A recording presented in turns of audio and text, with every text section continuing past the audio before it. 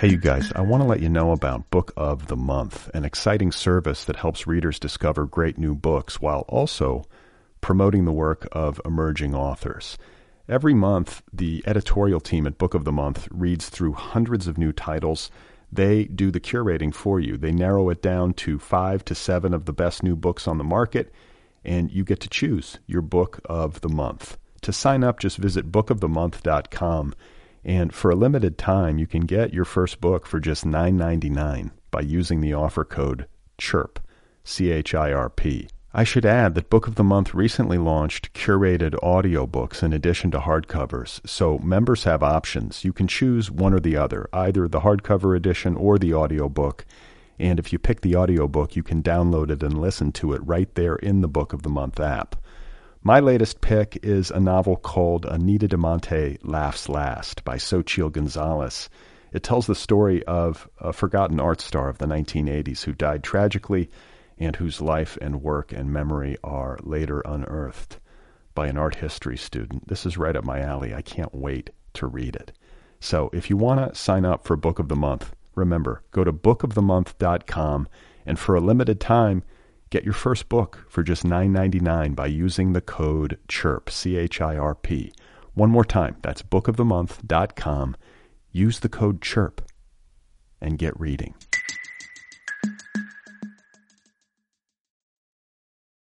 Hey, you guys, today's episode of Other People is brought to you by the brand new Real Estates app. It's an app for your iPhone, your iPad, what have you. R-E-E-L Estates. Real Estates. It's only 99 cents. Here's what it is. It's an app that shows you where the houses and apartments of your favorite fictional characters in film and television are actually located in real life.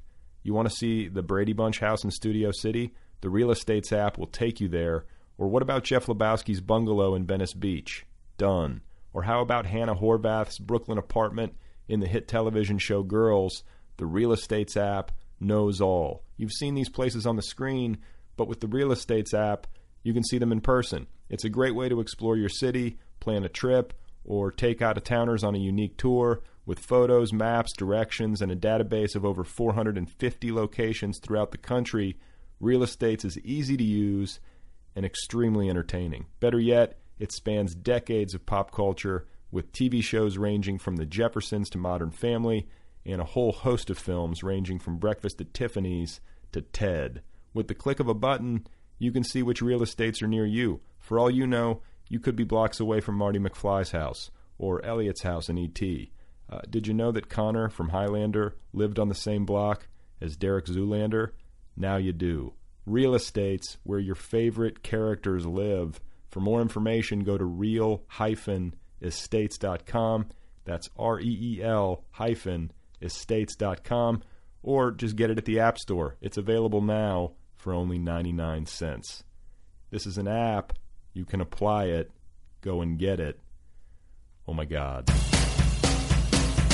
You are not alone. You have found other people. You and I have a friend in common. Every stupid thing that a writer could do, I've done. I think it's really beautiful.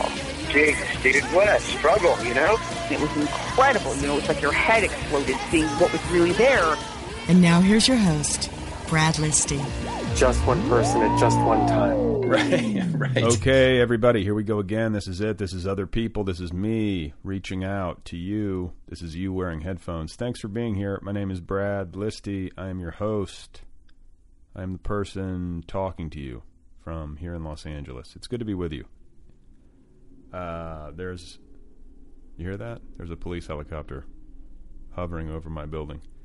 And I was just sitting here moments ago reading about cynicism in ancient Greece, which fascinates me currently. Because, obviously we have an understanding of what cynicism means in a modern context. Or at least I think we do. You know, it's to be a doubter, to be mistrustful of humanity, people's integrity, value systems, etc.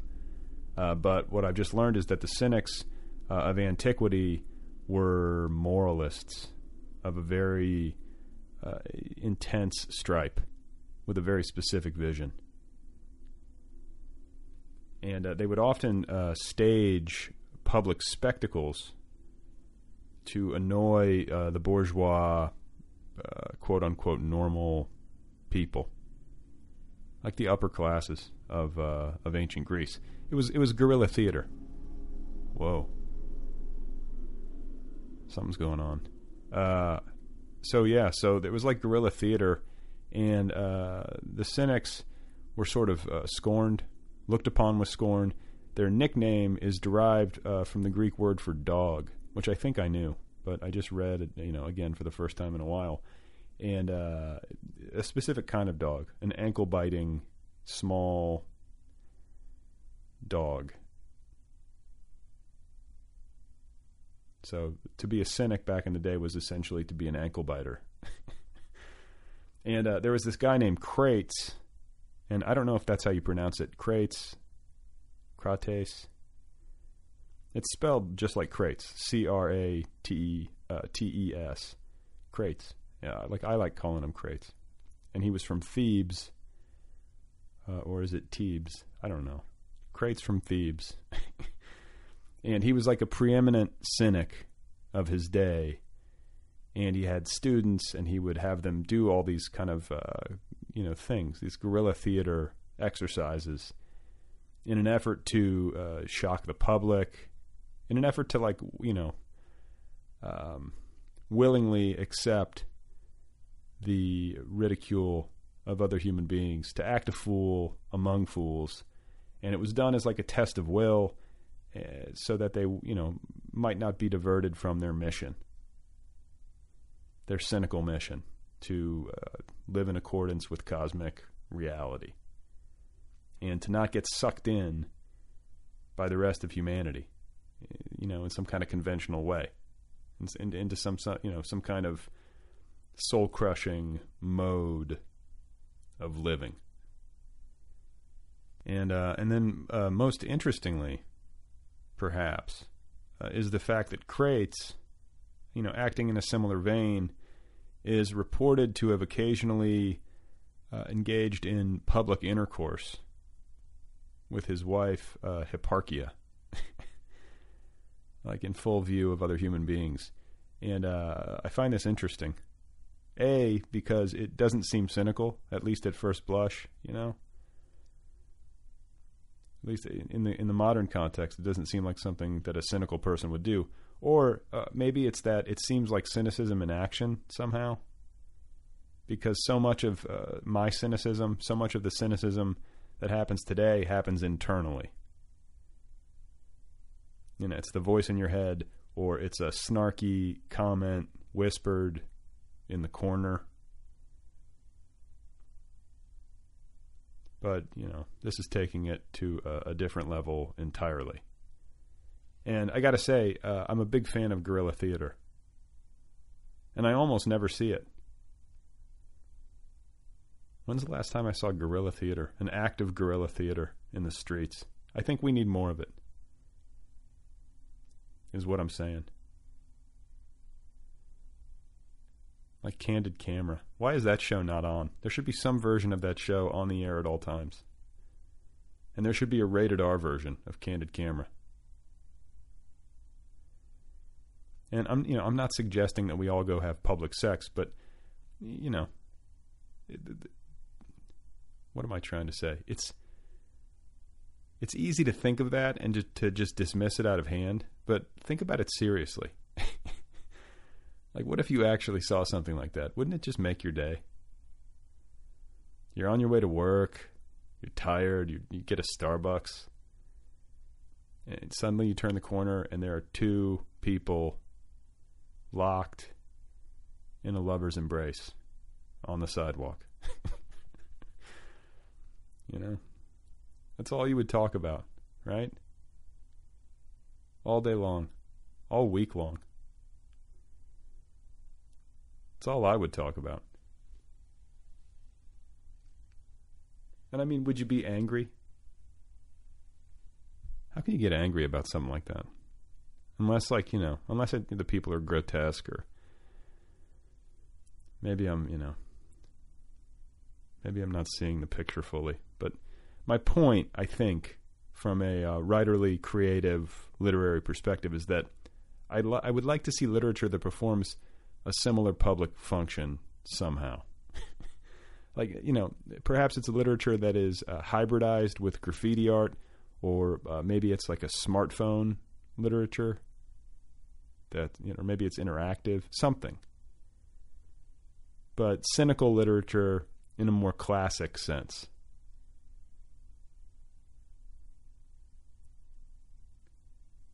I think poets should start making graffiti more often. Like writers of any kind. Get some spray paint, make some stencils, and go write some stuff on the sides of office buildings. And then when you're done, perhaps you might copulate somewhere.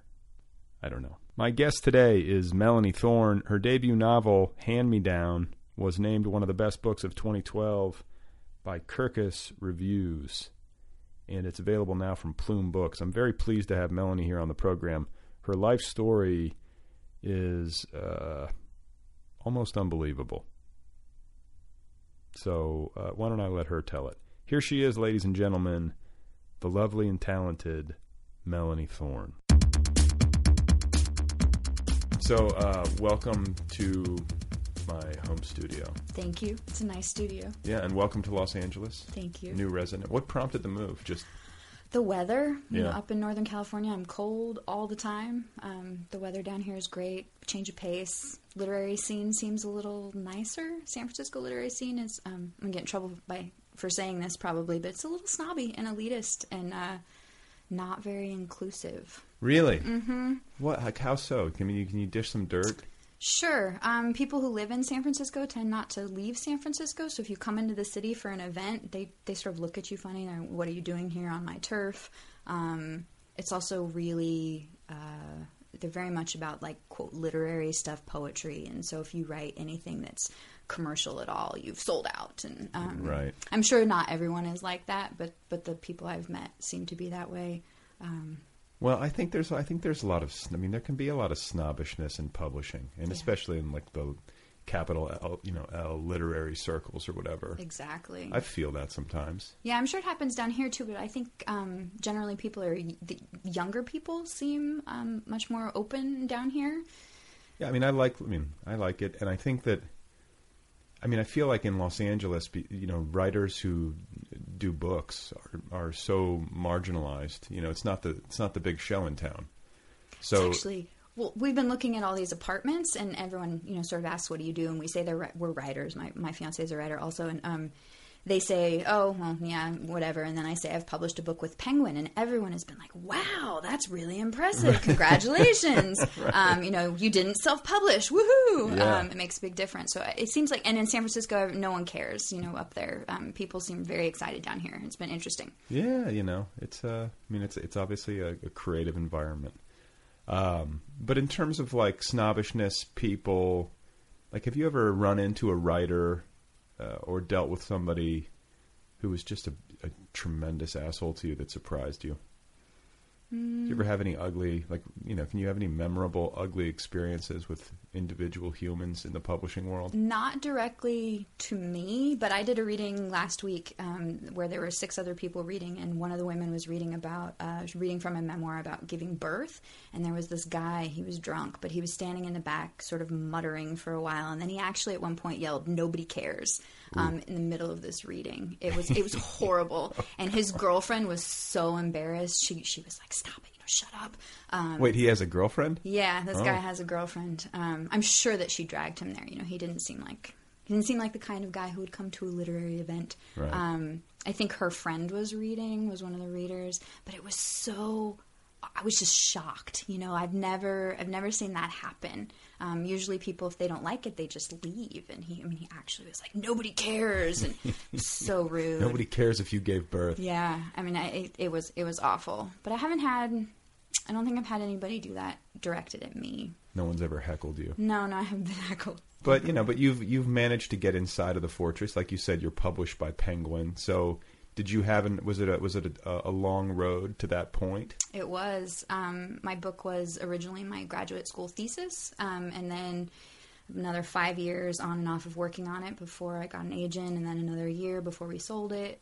So it was about 6 years from start to publication. Okay, and then it had a pretty nice critical reception. It did, yeah. I was really lucky. It was in People magazine, and I was on the Kirkus Best Fiction Book of the Year list, one of the top 100 books. So that was surprising and really exciting. Yeah. Yeah. Any best of list, come on. Yeah, that was awesome. Okay, so did you ever, during that, 5 or 6 year window in between graduate school and publication, did you ever find yourself really low? Oh, of course. Yeah? Yeah, I mean, I was working 3 jobs. I was teaching. I was copy editing. I was, taking anything that I could. I worked for a couple weeks for this teacher for German exchange students that was just miserable. And, yes, lots of horrible jobs. And trying to write while you're working full-time is really hard. The energy. So how do you do it? Were you getting up early or were you staying up late? I was giving up my weekends. So I'd work all week, and then I'd try to get my grading done, and then I'd spend 10 hours on Saturday, maybe 10 hours on Sunday writing. Those were my push. The weekends were my push weekends, and that was my writing. And were you ever clinically depressed or anything? Have you ever been clinically depressed? That's a whole other issue, since I have I have depression in my family, that's sort of genetically in me, but not clinically depressed so much then. I mean, that happened much younger in my childhood, but I was depressed, just sort of generally depressed, by the beleaguered. State. Yeah, it was hard, But you could get out of bed. Yeah, exactly. You've never had, during your quote unquote professional creative life, a period where you were laid so low that you couldn't function? No, not that bad, luckily. Wow. Yeah. So you're a rarity on this program. I think the people who get published are the people who overcome that, right? You can't, you have to keep going. The biggest thing is determination and just continuing to try your best and, deal with all the horrible things that happen and all the crappy jobs you have to do. And you've clearly been through a lot of shit. Yeah. In your life, which you address in the book and which is, well documented. I know, prepping for this, you've talked about it a good bit and you've been pretty open about it. But you were Northern California, born and then raised, but you also spent some time in Salt Lake City.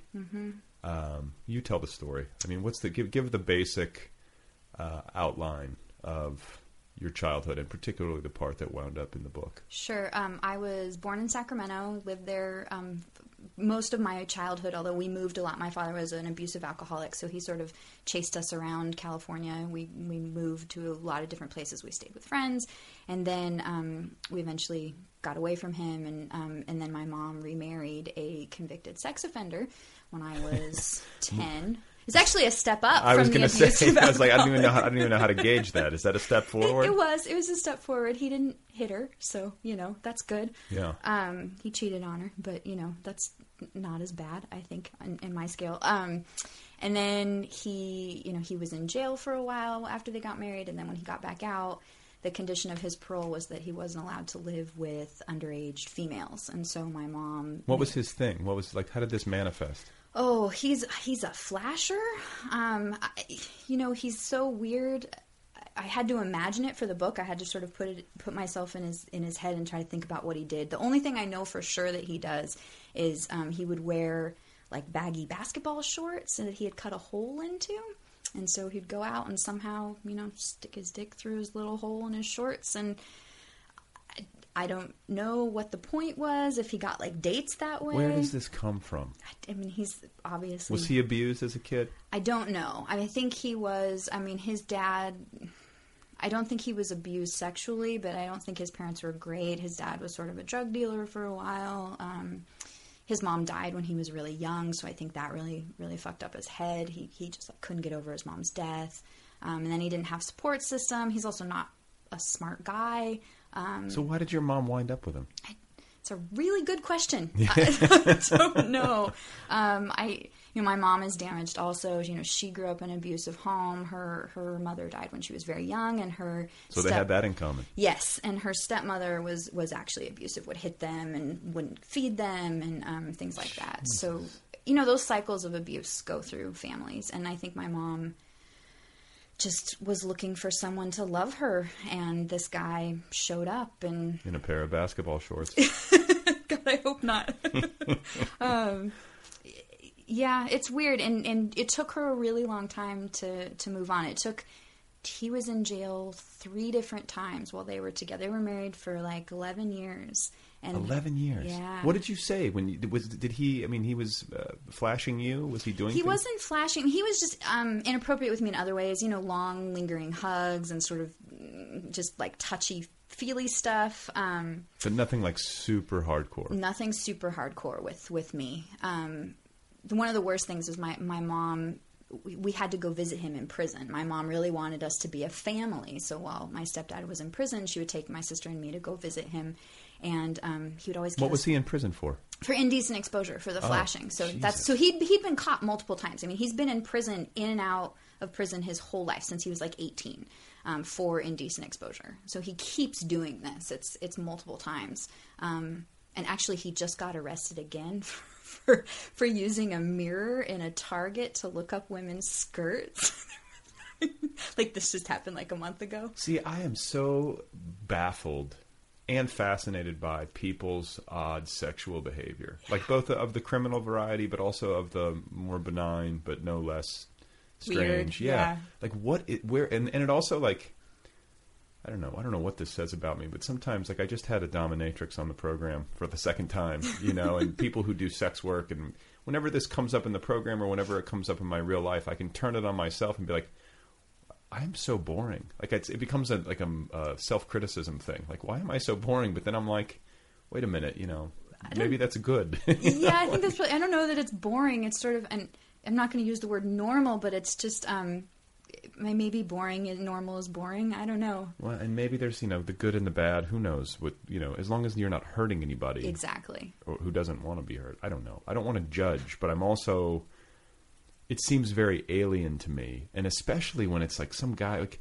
you've been in jail and you can't stop yourself from pulling a mirror out in Target. Like, what are you, 15? Like, there are people the sex addicts, right? He's officially a sex addict. Right. And it's a sickness like alcoholism or whatever. I'm not sure I believe in that 100%. I mean, I know alcoholism is an addiction, but this sort of sex addiction's the same as like gambling addicts or things like that. They're just addicted to this, to the thrill of this weird thing. I don't know. He's an idiot. Like my stepdad is he's so stupid that I can't. I mean, I'm surprised he hasn't been caught more often. The time he got arrested, when I had to leave home, he exposed himself to the wife of a cop, who then went to her husband and got a sketch artist to do a sketch of him. They put it all up. It was a sketch of what, his face? Of his face. Okay. And then they put it up at the Targets. And the next time he came into that Target, probably to do the same thing, they arrested him. He's not... So what is he? He was hanging out in like the changing rooms? No, I think that with the mirror, he had it on his cart, and he was just walking. So I don't know exactly, but he had it on the bottom of his cart somehow, and he like pushed it up to women and was, sort of angling it so that he could look up their skirts just in the aisles of the store. And a security guard. The only reason he got caught is because a security guard had seen him doing this multiple times. None of the women complained. Maybe they didn't notice, but the security guard noticed and caught him. And I'm sure he hasn't, I don't think he's had his court date yet, but with his record, he could go back to jail just for that. He's got so many of these. It's officially the charge is indecent exposure, which is just flashing. Okay. So how old were you when he came into your life? 14? I was 10 when they got married. Oh, okay. And then so he went to jail and he got out, and then when he couldn't live with minor females anymore, I was 14. Okay. Yeah. And so what about your dad? Like he was lost in alcoholism during this period? No, he was drinking, but he was still around. My sister went to live with him and his crazy wife. So he remarried too? Yeah. And what's the new wife's? Oh, man. They're divorced now, but she's like... I think she's schizophrenic. I mean, she's nutso. I've seen her just flip out. She called, my sister and I were at their house once, and we left. You know, we visited, we had dinner, we went home. She called our house at like 2 a.m, freaking out because she thought we had stolen her foil, her like roll of aluminum foil. Like she needed to make a hat? I don't know. Yeah. She probably would. But, you know, I could hear her. My dad was on the phone and he was like, I'm really sorry. She's freaking out. And we could hear her just screaming in the background about this foil. And we were like, I was probably 11 at that point. And we were like, why? Is she using drugs or anything? No, I don't think so. I think she's absolutely nuts. She told me she got pregnant at 16 so that she could leave her house. She hated her parents so much. She got pregnant on purpose with this guy who's like 25, moved in with him. And then years and years later, that kid died. He was in a car accident. He was drunk and crashed into a tree. And her response was, well, he shouldn't have been drinking. You know, her son died, and that was her response. Oh, my God. My family is full of fucking nutsos. Hey, but, there are these people who come from background. There's a lot of common threads. Yeah. And these things, like you said, perpetuate themselves. Exactly. And I'm sure that, or you tell me, but it seems like to have written a book that deals so directly and deeply with these issues, did it have for you any kind of like therapeutic or medicinal benefit? Yeah, absolutely. Writing the book really helped me process a lot of it. Really, I think the biggest thing was that I had to sort of step back and figure out try to figure out what my mom was thinking, and figure out her motivations. And I think trying to place myself in her position and thinking about her childhood and her own damage and her own life sort of made me understand that even though it's not an excuse, it's not a justification, it's an explanation for it, you know? So I feel like... Well, yeah, it humanizes. Exactly. I mean, the thing about it is that anybody who is behaving badly as an adult or as a parent, at some point, they were harmed. Yeah. You know what I'm saying? And so, like, I think if you think of a person as a child in an abusive home, it becomes easier to have compassion for that person, or at least, like you say, just to have some insight into how they formed. And at that level, it must be easier to forgive or easier to, get past some of the worst things. Yeah, I think both of those things. And especially because my mom took responsibility for it too. My mom was, after she got out of the relationship with my stepdad, and even before then, she was really apologetic, and she realized that she had made a huge mistake. And, she says over and over, if she could do it again, she wouldn't do it. I don't know that that's true. I think we make the choices we make, and it would probably be the same. But the fact that she says that and that she thinks that and she feels sorry for it, made a big difference to me, really made me feel better, and it made it easier for me to forgive her. And we're really good friends now. It's actually, this is sort of something we don't talk about a lot. It's sort of just something that doesn't come up, but what, the book or the sex offender? Or both? Just the whole process. Yeah, both of it. Me being kicked out, I think mostly because she called me as soon as, her ex-husband got arrested this last month and, wanted to tell me about it. So, we still have that connection, but the talking about me being kicked out and her choices that she made in response to me is something that we just don't really talk about a lot, because there's a lot of hurt feelings there for me still. Sure, yeah. And I'm not angry with her anymore, but every once in a while I'll be like, God, I can't believe she did that. And most of the time I don't think about it. Most of the time she's just my mom, and she's great. She was great when. So just so people listening are clear, when your parents divorced and your mother started the relationship with the sex offender,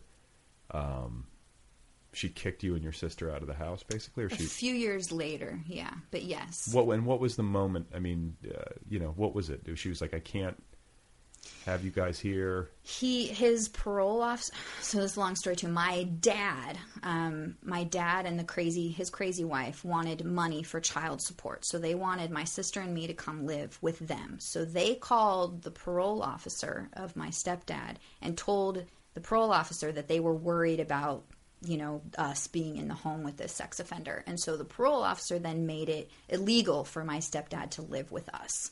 And so either he had to go or we had to go. And my mom decided that he should be the one to stay. Do you know why? I mean, obviously she wanted to be with this guy, but I mean, like when you think about it, which I'm sure you have, like, have you been able to untangle the emotional? Is there still a mystery there? A little bit. A lot of it was her church too. You know, one of the things that saved her when she was younger and her parents were abusive was religion and the church. And Which church?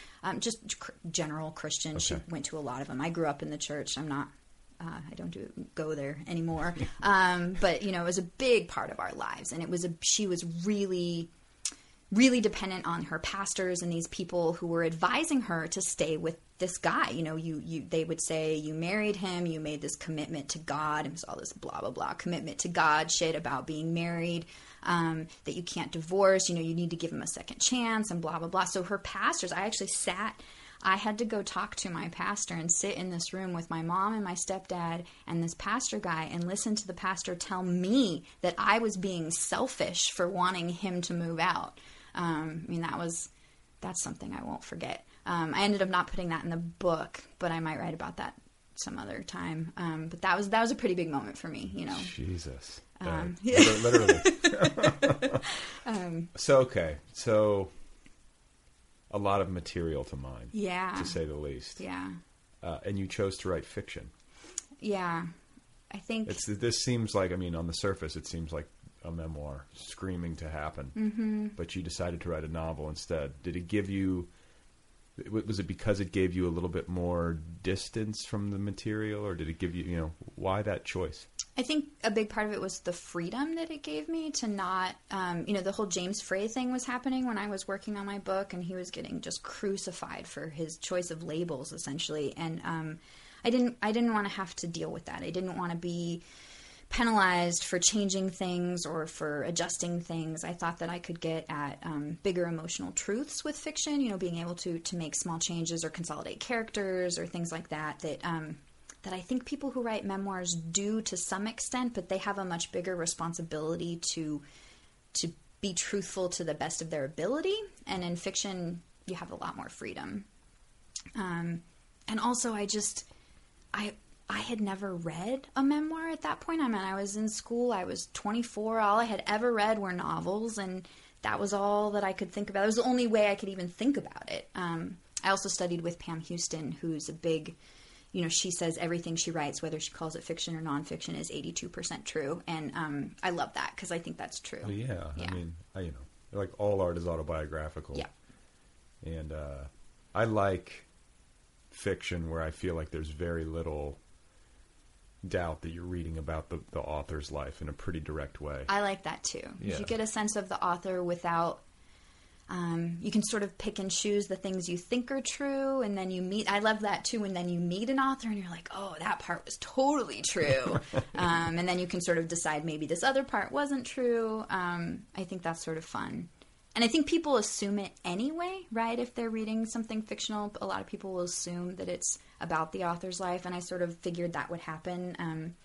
I wasn't sure how much I was going to talk about it, about how autobiographical it was when I was writing it. I wasn't sure how that would play out. But people are really interested in the nonfiction aspects, so I ended up talking about it. So, cycles of abuse, the therapeutic aspect of writing a book about this, you seem very put together. Thank you. You know, like you can't see what's going on in my head. It's all a facade.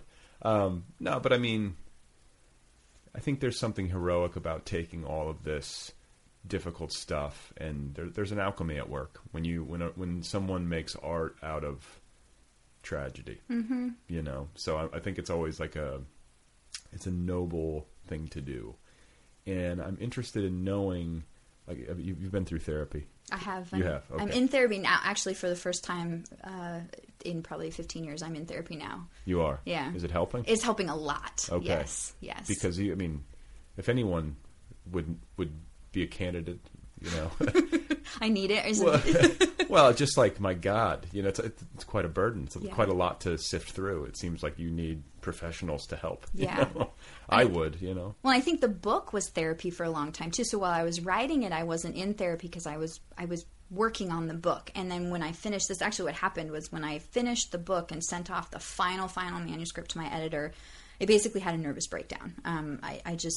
The book was this thing that had been such a huge part of my life for 6 years was just gone. Mm-hmm. And it was like a structuring device. Exactly. And it was this way for me to think about it and process it without being emotional about it, really intellectualizing it and putting it down on paper. And then it was just gone. And I flipped the fuck out. And all you were left with was the emotional content. Exactly. Right. And I just couldn't deal with it. So that was when I went into therapy. And so it's been like a year and a half. And it's really made a huge difference. Okay. So because people listening, and I'm sure have stuff, at least some of the people out there have stuff. What have you learned both, in therapy, out of therapy, in the writing of the book, research you might have done, books you might have read, about how to make sure that cycles of abuse end with you, or how do you stop that stuff from repeating itself? Because it's the kind of stuff that's so awful. You think to yourself, why would anyone want to repeat this? Yeah. And yet it happens. So it's powerful energy. So how do you work with it? What have you learned about it? I think awareness is the biggest thing. Really just being aware of your feelings and where your feelings are come from. A lot of times people, you get angry or you're sad and you don't really understand where that's coming from, especially I think if you have a lot of those feelings from the past that you haven't dealt with. So I think just being aware of your reactions to things and how you are, how you're processing information and the world, and then how you react, so being really conscious of how you react to everything. And, So how do you get really conscious? Are you doing anything? Like, do you have practices or strategies or? I think just sort of trying to be, for example, if I'm, I get home and I'm just, my fiance hasn't cleaned the kitchen and I'm like, why didn't he clean the kitchen? And I'm freaking out. And at some point I'm like, this isn't all about the kitchen. Something else has happened. I've had a bad day or something else is going on. So rather than, whereas 5 years ago I'd, scream at him for a while, I calm down. I'm like, okay, this isn't actually about him. Bless you. So that kind of awareness is really important, I think. Excuse me. Bless you. Yeah, I think when it comes to any negative emotion, whether it's anger or despair or, if you can actually catch yourself before you become that, and you can actually just say, oh, this is, just like you say, it's like shining a light on it. Yeah. And when you shine a light on it with your consciousness or whatever, like it diffuses it. Yeah. Therapists sort of talk about mindfulness, just sort of being, being aware and also sort of when you deal with the way, especially your parents have raised you, you think about the ways that they do things, and then you think about how you would do it differently, or how things that you've gone through affect your behaviors. And then so you look at some behavior that you do and you realize, well, this comes from this other place. If I deal with this thing that's happening or that's making me act this way, then I can possibly change the behavior. I mean, it's all about that awareness. Well, yeah. And, when you talk about recovering and trying to transcend and change the pattern or whatever, I think it's pretty admirable that you've maintained a relationship with your mother. You guys have been able to recover from something pretty heavy. Yeah. Is your father still with us? He is. Are you in touch with him at all? Sort of. I just actually recently Did he ever get sober, or is he still drinking? I don't know if he's still drinking, but he's doing meth now. Oh, God. So he went to rehab and he was sober for a little while, and then he moved into like a transitional living house where a bunch of, quote, ex-addicts live, and they all just trade addictions. It's horrible.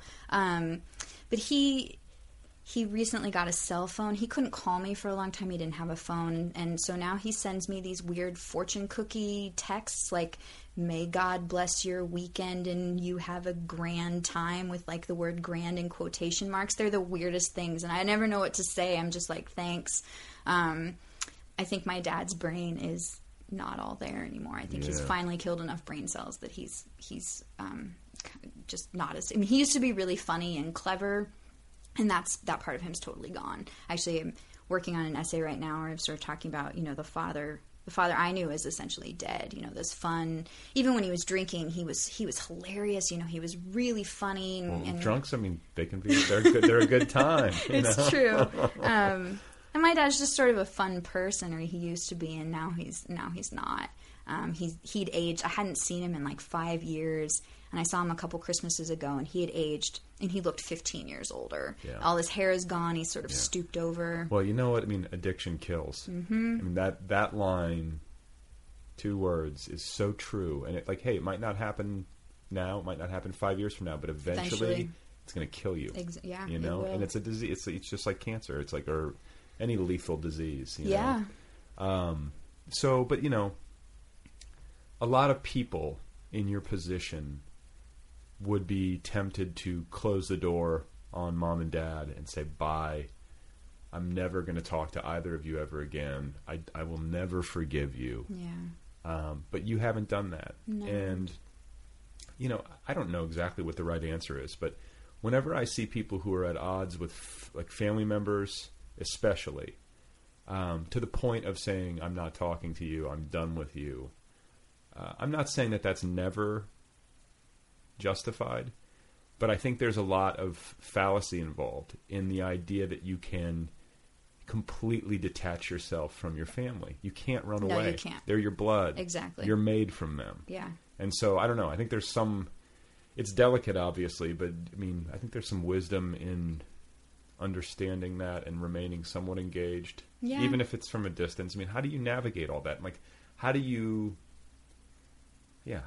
come to the point where you can say, Mom, let's talk, or I want to build this relationship up again, even though you married a sex offender and kicked me out of the house? You know? Yeah. It was, I think it was a slow process. You know, it didn't happen overnight, but I was a kid, you know, I was 15. And so, I missed her, you know, I was far away. And so I'd still come home for Christmases. And, my sister and I have never not had a Christmas with my mom ever, you know, our whole lives. And I think I was really sad, and I just really wanted my family back. And my mom was so good to us, you know, since my dad was so awful when we were a kid. She was the rock, you know, she was our leader and our savior and our hero, really. Right. And I really didn't want to give that up. And she's a good person, you know, it's not like my dad has never taken responsibility for his actions. You know, he still says, you know, it's not my fault. He's one of those people, the world is out to get me kind of things. And my mom is not like that. You know, my mom made a mistake because of her own damage. You know, and you know what? There's a lot of power in somebody admitting that they made a mistake, even if the mistake is huge. Yeah.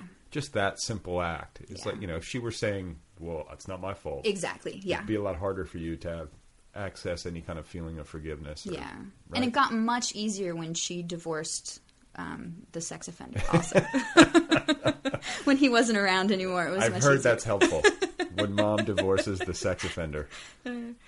So you were, you know, you're a teenager, like you said, you're going through all this stuff. I mean, Jesus, that's such a fraught age to begin with. Yeah. So how did this manifest in your behavior outside of the home? How were you walking the halls of your high school?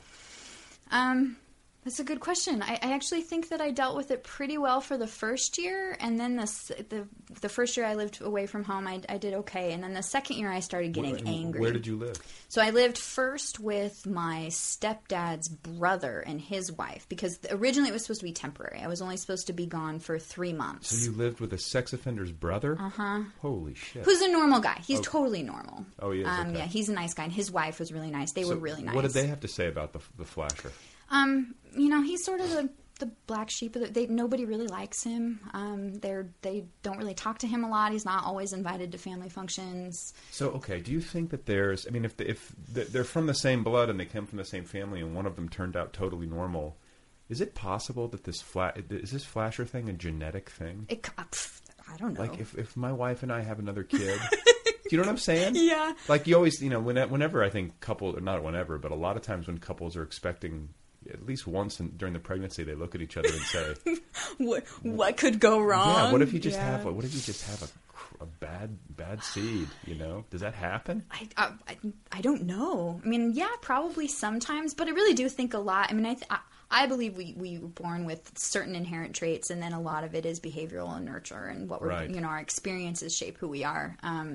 just as much as our inherent traits, I think. But because you can see, you probably see it with your daughter, you can see personalities at like 6 months. Sure. And so I think kids are born with personalities, but then our experiences, change that and shape our behavior. But see, I also believe that so much is transmitted to a child, like even when they're in utero.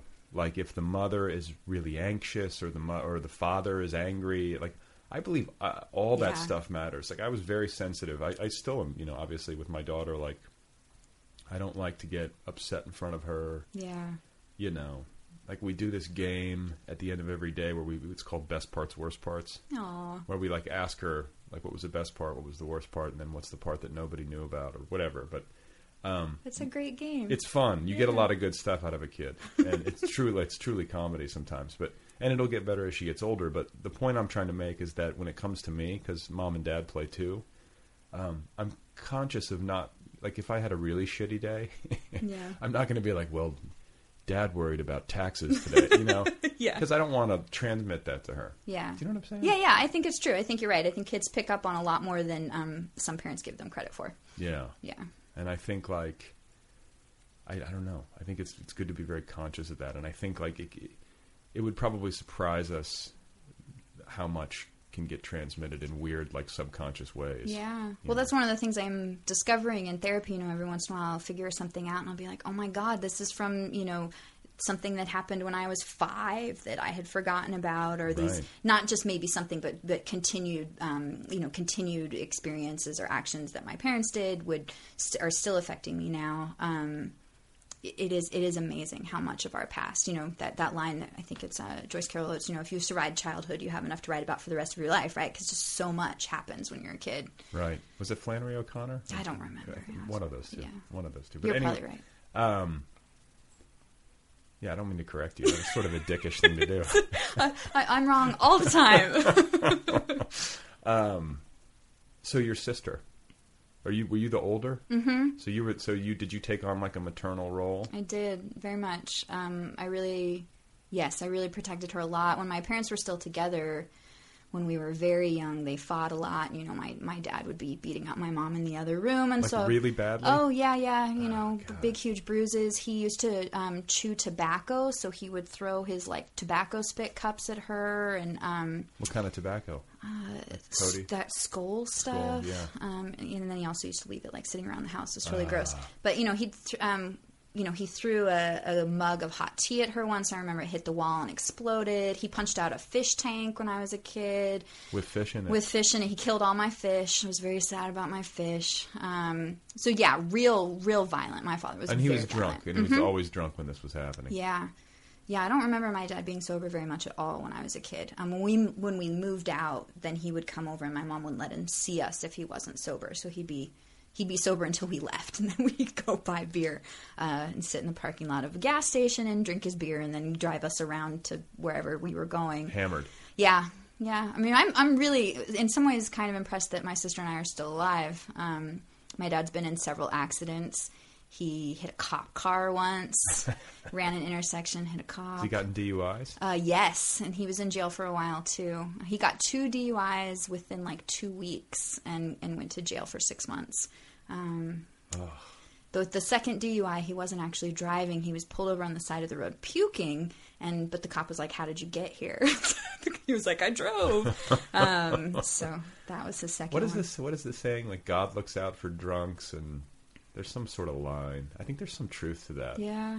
These people have 9 lives. They do. I mean, how does that... And you walk around Los Angeles, or any city, you see people, and it's like, how are they alive? Ambulatory and doing stuff, But yeah, it's pretty crazy. So, you're not a heavy drinker? No, I don't drink very much at all. It scared you off of it. Do you feel like, obviously it's like, I hope I don't have this addictive gene. Yeah, I do worry about that. Are you compulsive in any other ways? Like yes, you are. I'm obsessive. I get obsessive about things, and I'm a worrier, so I worry constantly. I'm an anxious person in general. people say I hide it pretty well, but I'm pretty much... Are you anxious right now? Yes, actually. I'm a little nervous. But I always get nervous for these events. You know, before readings, I'm horribly nervous. Even as a kid, though, when I had my very first... I used to act. I did theater stuff. And Really? Yeah. My very first play as a kid, I puked on the side of the stage and went back out. And Look at you. A pro's pro from the beginning. Yeah. Okay. So, I mean, just like anxiousness, worry, but like you're not like, I don't know, how else would it manifest? You're not like addicted to anything. I'm not addicted to anything. I do have weird issues with sort of control. I've got control issues for sure. You know, I like things to be a certain way. I like to be prepared for things. I really don't like walking into situations I'm unprepared for. So that sort of thing. I like to know. I like to be able to figure things out. I really don't like when things don't make sense. If I can't figure something out, it really makes me panicky. I don't like that. Yeah. And I'm sort of learning to give up control or be.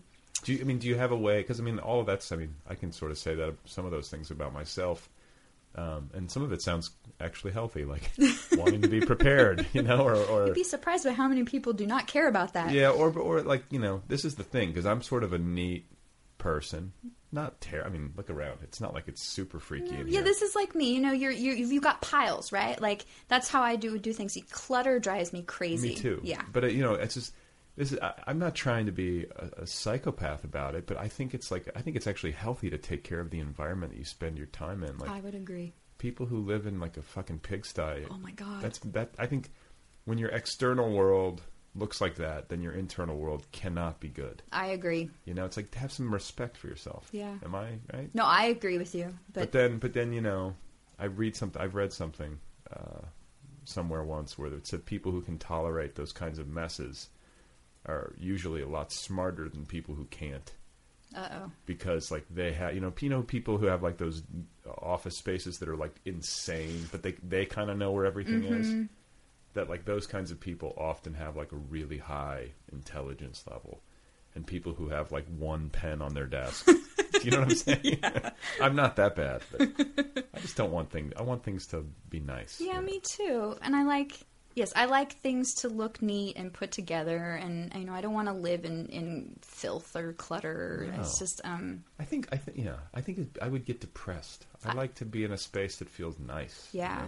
And I know for me a lot of that is, having grown up in a completely unstable environment, just being able to have some control over my surroundings makes a big difference to me. Right. So that's See, but I didn't grow up in chaos. So there must be something really wrong with me. I got no reason for it. So you don't drink. You never did.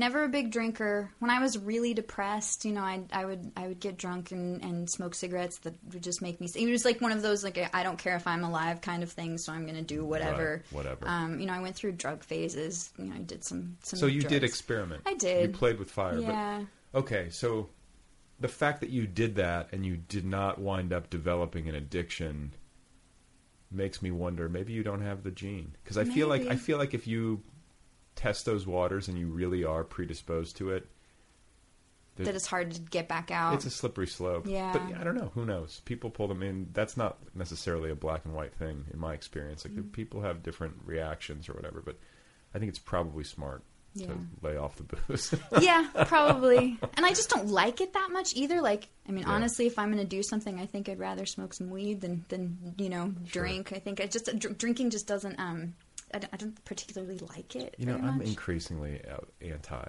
I like a glass of wine with dinner, but like I was just talking to you before we came on. Like I, had 5 drinks on Saturday night. It's now a Monday. Yeah. I still feel like shit. Yeah. I'm over it. Yeah. I'm too old.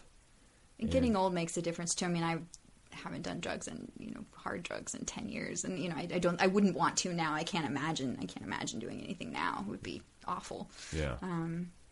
But there were those phases, and it was really escapism too. Just like most drugs and alcohol are. You escape something, or let your inhibitions down a little bit. But it was pretty easy for me to stop. I didn't. At some point, it was just like I don't want to do this anymore, so I stopped. I never really. And your mom is not an addict. No, not at all. So No, she Maybe you doesn't have, even maybe- drink. yeah. She barely drinks. She doesn't do anything. What about, and your sister? Did it get her or no? My sister drinks not a lot now. I think she had a problem for a while. She was drinking a lot, and one of those people who drink and drink and drink, and then puke for a while and go back to drinking. Like every night. Jesus. Which I never understood, but she's better now. She's doing okay. Yeah. She's grown up. It took her a little longer to get her shit together than I did, but she's doing really well now. Well, how old was she when all this shit went down? She's 2 years younger than me, so like 12-ish. Yeah. That's a tough age. And then she lived with my dad, so she had much. Her influences were much worse. I was going to say she had the perfect model. She really did. And So my dad. this is how you puke and then keep drinking. My dad actually said that. I mean, my dad got it down to a routine where he would get all ready for work in the morning and then puke and brush his teeth and go to work. I mean, he had it down to the minute. The man would go to work. He would go to work, and then he would drink on his lunch break. What did he do? He did all kinds of things. He was a manual labor stuff, gardeners, yeah, that kind of stuff. I was thinking like suit and tie. I was like, this guy has got some serious strength. No, my dad barely finished high school, so there's no real skills. He was a musician, actually. He was a drummer for a really long time. And then, of course, bands never go anywhere, and so then he had other jobs. But that was his thing. He wanted to be a drummer. Wow. He was good, actually. He was very talented. Unfortunately, it's gone now. Did you inherit any of this? Yeah, actually, I'm a singer. I sing and... Would you sing us a song? No. I have to drink a little bit. Oh, you do? Yeah. Me too. To be able to sing in public. Jesus. I do sing. I sing to my daughter at night, though. But that's about. She's my only audience. Yeah. The poor thing. So you got your education. Mm-hmm. That was important to you? Yes, really important. Did your mother encourage this? Or was it something like you're like, I'm going to do something different with my life. I'm getting my shit together and I'm going to go get educated. That was exactly it. Neither of my mom finished high school, has a little bit of college, but didn't ever finish college. And that was my way out. I knew that I needed an education to rise above my parents. So where did you go for undergrad? UC Davis. Oh, you went to UC Davis. Yeah, for both? For both. Undergrad and overgrad. Mm-hmm. Overgrad. That's good. No, it's not. But thanks No, I like it. Yeah, actually, I do. So you got there. How did you get there? Do you have scholarships or did you take out the loans and do all that? Both, yeah. A lot of financial aid. I did get grants since we were, relatively poor. It's really hard now to get grants, but I got pretty decent grant money. Listen, if anyone out there is super loaded, do you still have student loan debt? Yeah.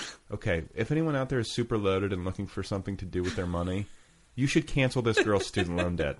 Yes, thank you. That would be very... For fuck's sake. That'd be nice. All the shit you went through, you should not have had to pay a dime to go to school. I mean, if you had the grades and the want to. I did. I had great grades. I did get some scholarships. Not enough, though. No.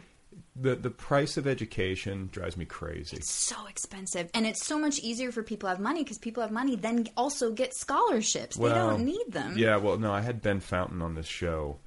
And his father was an academic. I want to say he was like the president of a university. Wow. Something like that. Like, he was on the administrative side or the executive side of university education. But we had this conversation about this sort of thing. And Ben said something that has like stuck to me, clearly. And I think it was his dad was telling it to him, and then he was passing it to me. But basically, they were talking about how much college education should cost. And, the popular wisdom, or one of the popular wisdoms about this is that, all these young people who have ambitions and who want to transcend their station in life or whatever the case may be, they should be, assuming this huge debt, often six-figure debt, because they are making a, quote, investment in themselves. Yeah. So that when they emerge from a 4-year, university experience at the age of 21 or 22, they enter the workforce with $100,000 on their back.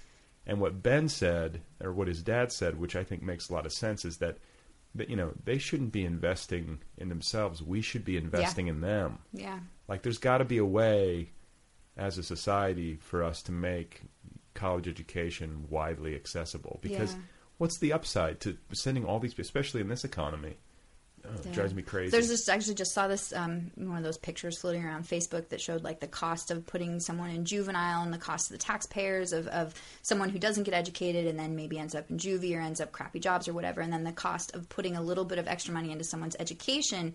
So it costs like, $1.8 million for this one person who doesn't get educated, and if you invest a little bit, you actually get millions of dollars back because they then become a contributing member of society, right? So, it would logically make sense, but our government, we don't work logically, so. No, exactly. Not, especially lately. So, you got your education. Yeah. I think that's, regardless of all the financial bullshit, that's really awesome. And then, what did you major in undergrad? Were you already on the writing track at that point, or is it something you came to later? I was a theater major for the first 2 or 3 years. I really wanted to. What I wanted to be was an actress / rock star. So who doesn't?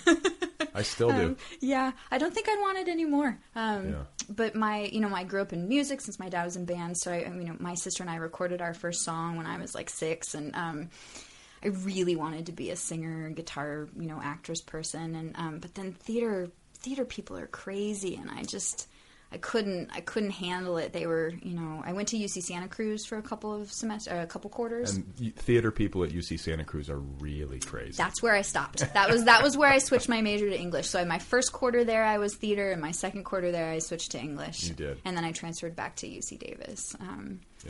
Yeah. Santa Cruz wasn't a great place to live either, and it was really expensive. And you didn't like? Isn't it beautiful? I thought I've never been there. For whatever reason, I've never been there. I've been, to San Francisco a million times. I've driven up the one, so maybe I've driven through it. Yeah, you must have driven. You wouldn't be able to see very much of it, but yeah, it is pretty. If you're a surfer, it's a fantastic place to live. Yeah, I wish I was a surfer. Yeah, in another life. Yeah, I'm not coordinated enough. Well, no, but I have a friend who lives there, who lived there and was a surfer, and she just loved it. But I didn't like it there. I didn't really like the school was good, but it was really, they have a very specific sort of set of colleges, so you don't meet people very easily. And I was a transfer student, and it just wasn't the place I wanted to be. And I was paying $900 a month for a converted garage, and it it wasn't worth it. Davis was a much better school for me, but the theater was really fun for a while, and then I sort of started getting more into like the writing, producing parts of class projects and things, and I started writing some plays for classes, and that was a lot more fun for me. And I think also I got more self-conscious as I got older, so it was harder for me to act, for me to be on stage, because you have to be ridiculous. When you're on stage, you really everything's overblown, and I started feeling stupid.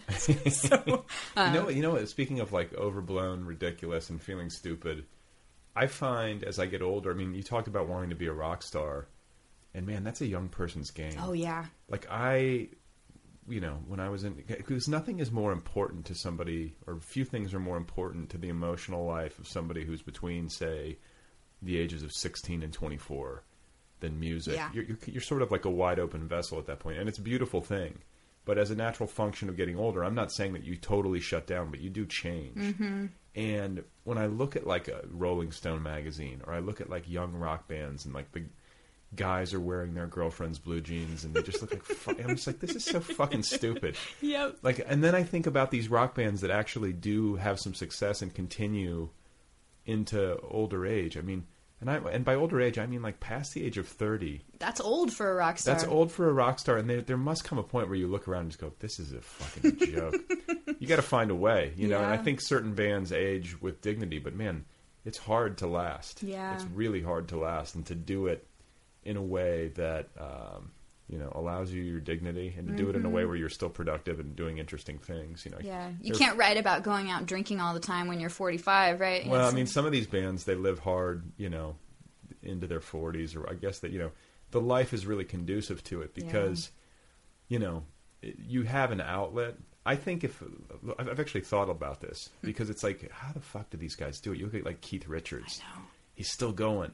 But the thing about it is that if you are an addict, or if you are somebody who lives really hard, and you happen to be in a world famous rock star in a band that goes into a stadium and plays to a sold out arena crowd, that is the ultimate medicine. That's true. For like, the adrenaline that you get, all that human energy coming at you. Like right now, in my weak, middle-aged, like 48-hour hangover state, if I were to enter the Staples Center and everyone was there cheering for me, and I had my, whatever, I can play the triangle, my bongo drum, I think that it would magically evaporate, and I think that I would have my energy back. I think that it's a great profession to be in if that's your thing. Yeah. But, it's a candle that can... I mean, I think that's how they manage that, because it takes a lot of energy to be on stage, too, and I think they do. They feed off the audience, and it makes it a little easier. Even just being an actor, it just takes a lot of energy to be in front of, even readings, it just takes energy to be in front of people. It makes me wonder. I wonder if we could find this out anywhere. If anyone listening knows this, but, like, I wonder, on the literary side of things, what the largest crowd for a literary reading in history is. It's a good question. And who drew it? Like, has anyone ever filled an arena? Probably. I'm sure some people have, maybe Stephanie Meyer. Just a crazy arena crowd. The lights go down and that roar, I went to Steve Almond and Cheryl Strayed's Tiny Beautiful Things launch in Portland last summer, and that was a big theater. I mean, hundreds of people there. That was pretty big. That was probably the biggest reading I've been to. Oh, no, I take that back. I went to see Barbara Kingsolver. There were probably 400 people at that reading. That's a lot of people. That was a lot of people. That's probably the biggest reading I've been to.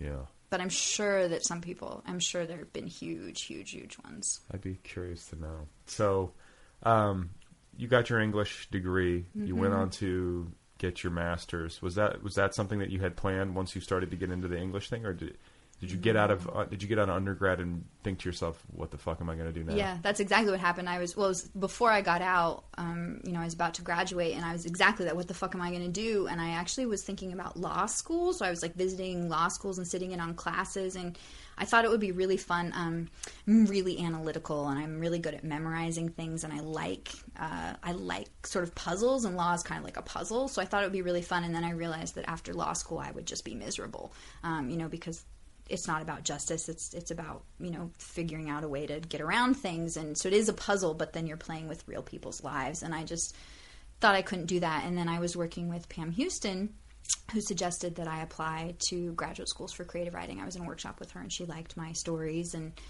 so she really literally changed the course of my life. I mean, that was the whole reason I applied. And I got into Davis. And so I was able to keep working with her. And it was really good for me. Yeah. I loved it. I loved grad school. You must have known that, considering your childhood and your life experiences to that point, you must have known that you had a lot to work with, right? I mean, did you have that sense of like, holy God, I've got a story to tell? I thought that when I wanted to be a musician. I actually have old journals from when I'm like 13 where I'm writing all these horrible things, and then I'm like, someday I'm going to make a song out of this, and I'll make $1 million because of all this shit I went through, and that hasn't happened, but that was when I thought of it, was really when I was thinking about writing songs. And then when I got into creative writing classes, I didn't know what to write about. And so I was sort of picking pieces of my life to talk about, certain experiences or things that had happened. And then it sort of grew from there. And again, working with Pam, she was a really big influence, since almost everything she writes is really autobiographical. I learned that from her. And that was when I started writing much more personal stuff. Fearlessly. Yeah, because I was calling it fiction. Right. Nobody knew unless I told them that it wasn't fiction. Did you get any people in your workshops who were like, "Is this real? What's going on?" No, I would occasionally get things like, "Well, I don't believe this would happen," and I'd say, "Well, that did happen." Yeah. But that was when I learned, as most writers do, that right. It doesn't matter whether it happened or not. It has to be believable in the story. A lot of times, stuff that actually happened doesn't work in fiction and storytelling. People, it's like boring or tedious or weird, And I love I've heard that argument in a workshop environment before, where it's like, it happened. Yeah, it doesn't matter. Nope, it absolutely doesn't matter. I learned that really quickly. Within probably like a couple stories, I was like, okay, so it doesn't matter. It needs to fit the story. Right. It has to. Yeah.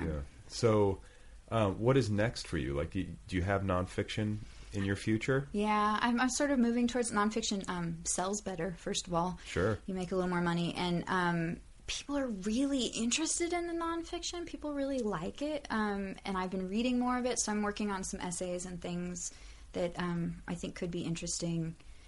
my hesitation, I mean, I don't care about writing about my dad since I don't talk to him. My hesitation, though, is that since my mom and I have a good relationship now, I'm sort of hesitant to write anything about her and call it nonfiction. You know, she was really good when the book came out because it was fiction and nobody knew what was real and what wasn't. So I'm a little nervous about that. Why don't you write about that? I could, yeah. Write about being nervous about writing about it. You know? Yeah, I could try that. It'd be a good start. You know, I sort of feel like you should be able to say what you need to say. I feel that way too, but we have, and I do. I mean, I will. It's my story, right? It's my life. It's my experience, right. And that's how I felt about my book too. But she's great. You know, my mom is really great now, so I don't want to ruin that. Right. And well, and you know, it's like you talked about mindfulness earlier, and it's like, being mindful of what you write and what you say. Mm-hmm. You know, like you don't want to hurt somebody. Yeah. But you also, I mean, it's really hard to navigate because it's like you don't want to say something that's intentionally hurtful or that like even accidentally so because you weren't conscious enough of how you were phrasing things or you were sharing something that you didn't realize they didn't want public or whatever. But sometimes people can be hurt by something that shouldn't. You know, it's like they're afraid of being exposed, and so their minds take off. Or, you know what I'm saying? It's an overreaction. Yeah.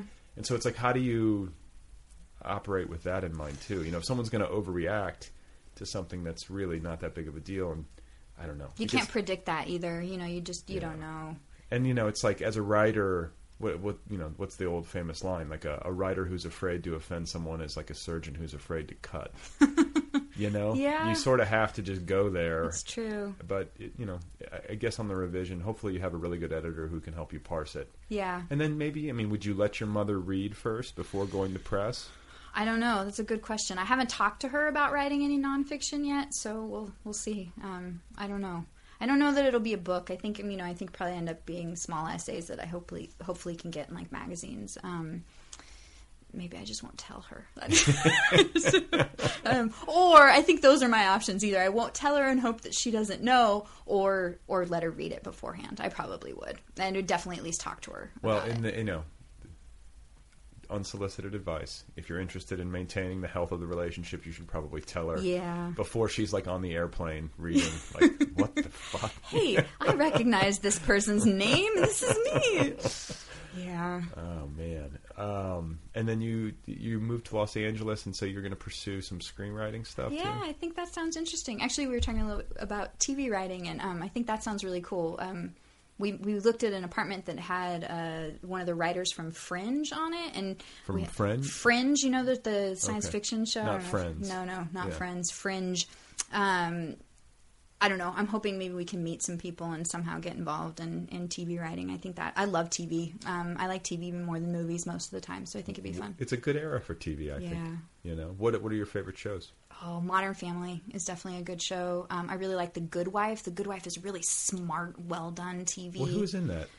Juliana Margulies. Oh, right, yeah. And Josh Charles, who's actually sort of a literary person. Yeah, that's a great show. There's some good TV out there right now that I think would be fun to get involved with. Well, it's sort of like, I mean, there's kind of a novelistic quality to a lot of these series because it's not like these episodes are standalone. It's a continuation. You have to keep up. And speaking of which, like I've tried to get into Game of Thrones. Oh, I haven't. Oh my God. Like keeping up with it is like all the different plot threads and characters. I'm always watching it late at night before I go to bed, but I cannot maintain. And you haven't missed an episode? Well, I mean, we buy seasons, you know, and try to work our way through, but it's like the different families and who's this and who's that and who's offended by this person.